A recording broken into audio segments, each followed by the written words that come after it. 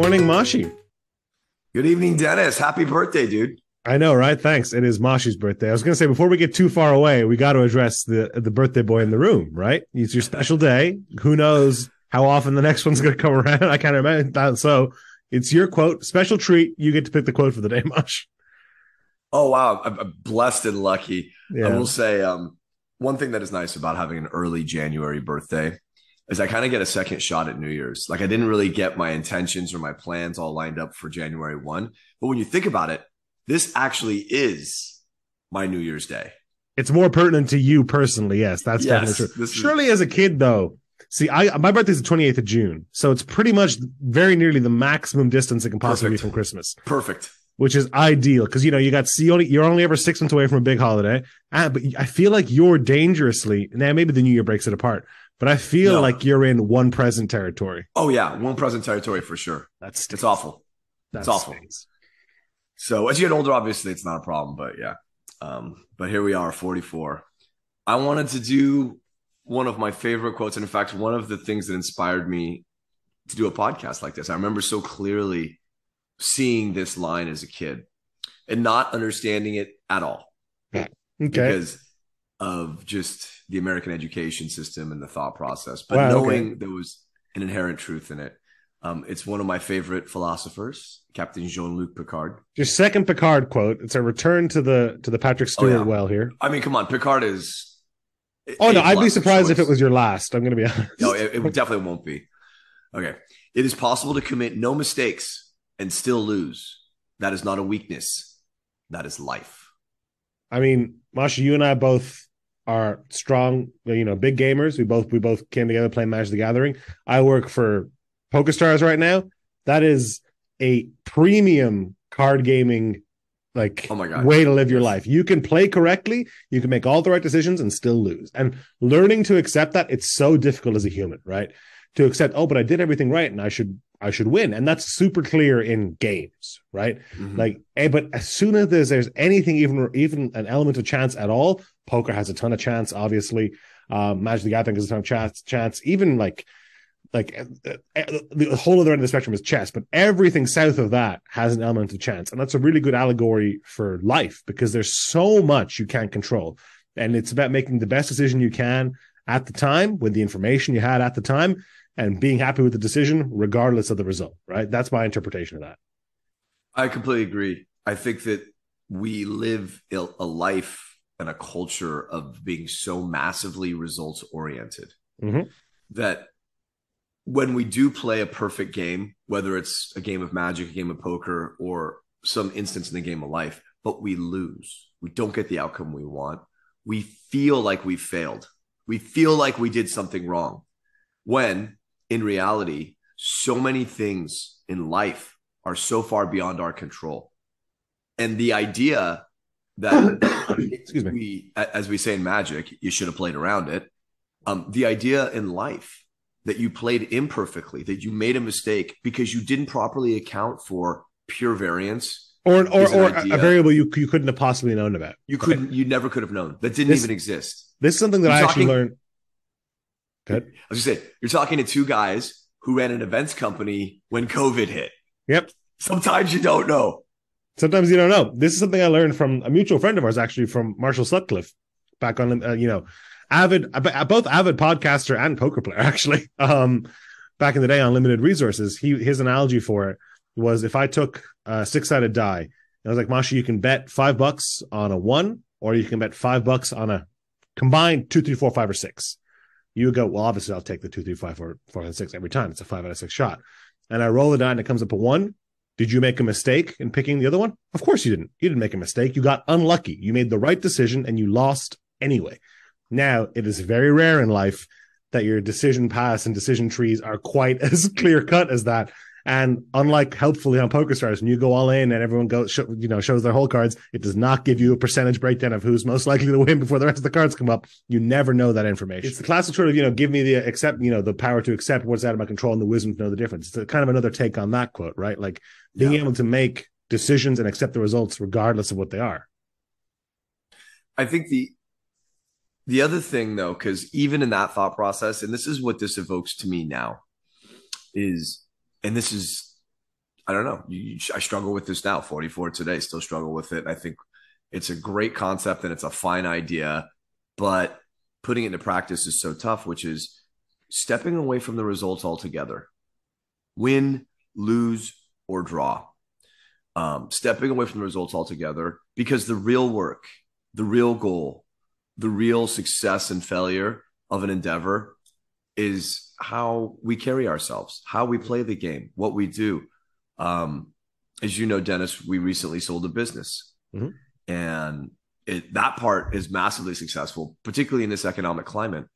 But when I look back at the process of merging companies and working in a merged company and then ultimately selling it, the process of the merger no doubt was required for the sale. And the sale is an overwhelming success. It's a boon to my life.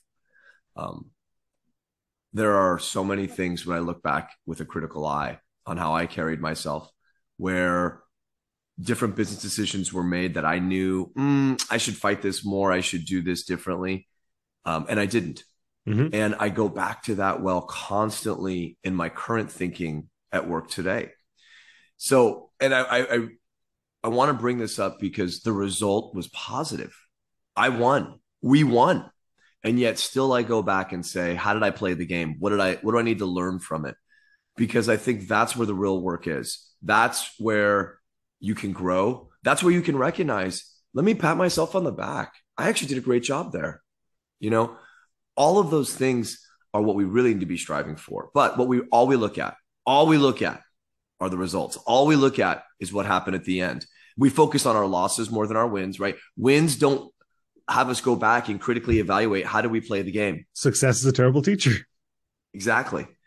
And so I remember hearing this quote as a kid and not understanding that, because in my childlike, it's like middle school, I think, in my childlike misunderstanding of the way life works, I did have the idea that's like, well, no, you could have accounted for things differently. You could have done things differently. And of course, that's childlike. It's naive. No adult, no sophisticated or even semi-sophisticated person should see the world that way. You can't. All you can do is play to the best of your abilities. Also, you mentioned like looking back and being like, oh, I would have done this differently. I would have done that differently. I think it's important to cut yourself some slack when doing that. But to be honest, if you look back over any period of time, let's say a year or two, like you were talking about, and there aren't things you would have done differently, not only would I say, oh, you're not making a big enough risk, but I also don't think you're being honest with yourself. There's no way everybody, played perfectly for a full 24 months. That's outrageous. The tricky part is, though, where using the poker analogy, if you go all in with your pocket eights and there's an 8 on the table, and then you get to see what the other player had. If you're playing heads up, it'll give you percentages, and you go, yes, I got 60%. Whatever happens, I got my money in good. Great. You never get those numbers in real life. In real life, you'll go shove, the shutters will come down, and then at the end, chips will come out or they won't. And you'll have no idea how good the decision you made in a vacuum, like mathematically, was. So you do have to look at results, though, successes and failures, and use, like you mentioned, what you've learned in the interim to go, okay, well, 5% of that decision again today, would I have made it differently? That's the only way I think you can do that in the real world. I think I agree. I was going to say, like, when I critically evaluate the situation with the company and the journey we were on and the moves I made, it's not this decision or that decision. I think that actually is too granular. I think about what I was feeling at the time, what my gut was telling me. And you know this, I had your ear and I was talking through, like, I've got a bad feeling about this. And I recognize now there was so much of my internal dialogue, my thought process, my instincts, my gut calls that I overrode, that I didn't go with, that I didn't fight hard enough for. That's what I'm talking about. And yes, if I sit here and we talk about it, I could give you a list of things. Tally them up. That's not the same, right? That's not what we're talking. Yeah. No. And that's not what I'm evaluating. I'm not evaluating the specific decisions I made during. I could. And I have done some of those, and I can tell you why I did this or why I felt this way. But really, overall, when I go back to the process, and again, I want to remind everyone, this was an incredibly successful process. I think about some of the alarm bells that were in the back of my head or that were churning in my gut that I ignored. That's what I take from it. What if? And, to be honest with you, if I'd listened to those more, this thing wouldn't have been a success. There's every I probably chance. would have been happier. I probably would have been happier, but a lot less stress. Well, that's tricky then. So if you're presented with, Groundhog Day, the same situation again, do you think you'd behave any differently? I think it's a great question with the Groundhog Day thing. I think about this a lot because of my pseudo obsession with Doctor Who and time travel. I think you have no choice but to act differently. Because you like, even if you try to act the same, it's not honest. Too much. Yeah, you know too much. But would I? Yes, I would act differently with the same goal in mind. I would orchestrate things in my own mind to achieve the same goal, but I would try to do it less painfully at times, right? Basically, I would do it by spending a lot less money. Sure. And I think I would be a lot more heads up about certain things. So would you say your biggest lesson out of this, and I'm sure it's something we'll return to, is that you feel like your bar for when you should put your foot down, essentially, or stake your claim should be lower than it is? You're too quick to be like, okay, path of least resistance. I want to be easy to work with. I want to play ball. Yes, but it's the process before that. That is what I needed to do more of. But I want to step back from that. Earlier than that, my biggest takeaway was trusting that voice in my head, trusting my gut. That's when it tells me, bro, draw the line. The line must be drawn here, no further. That's another Picard quote. First contact. But it's that voice that I ignored. I was like, you know what? Okay. Now, the other part of it is I had good friends that I trusted that were like, hey, don't worry about that. Just trust me. Weather it, yeah. My call. And I wouldn't change that.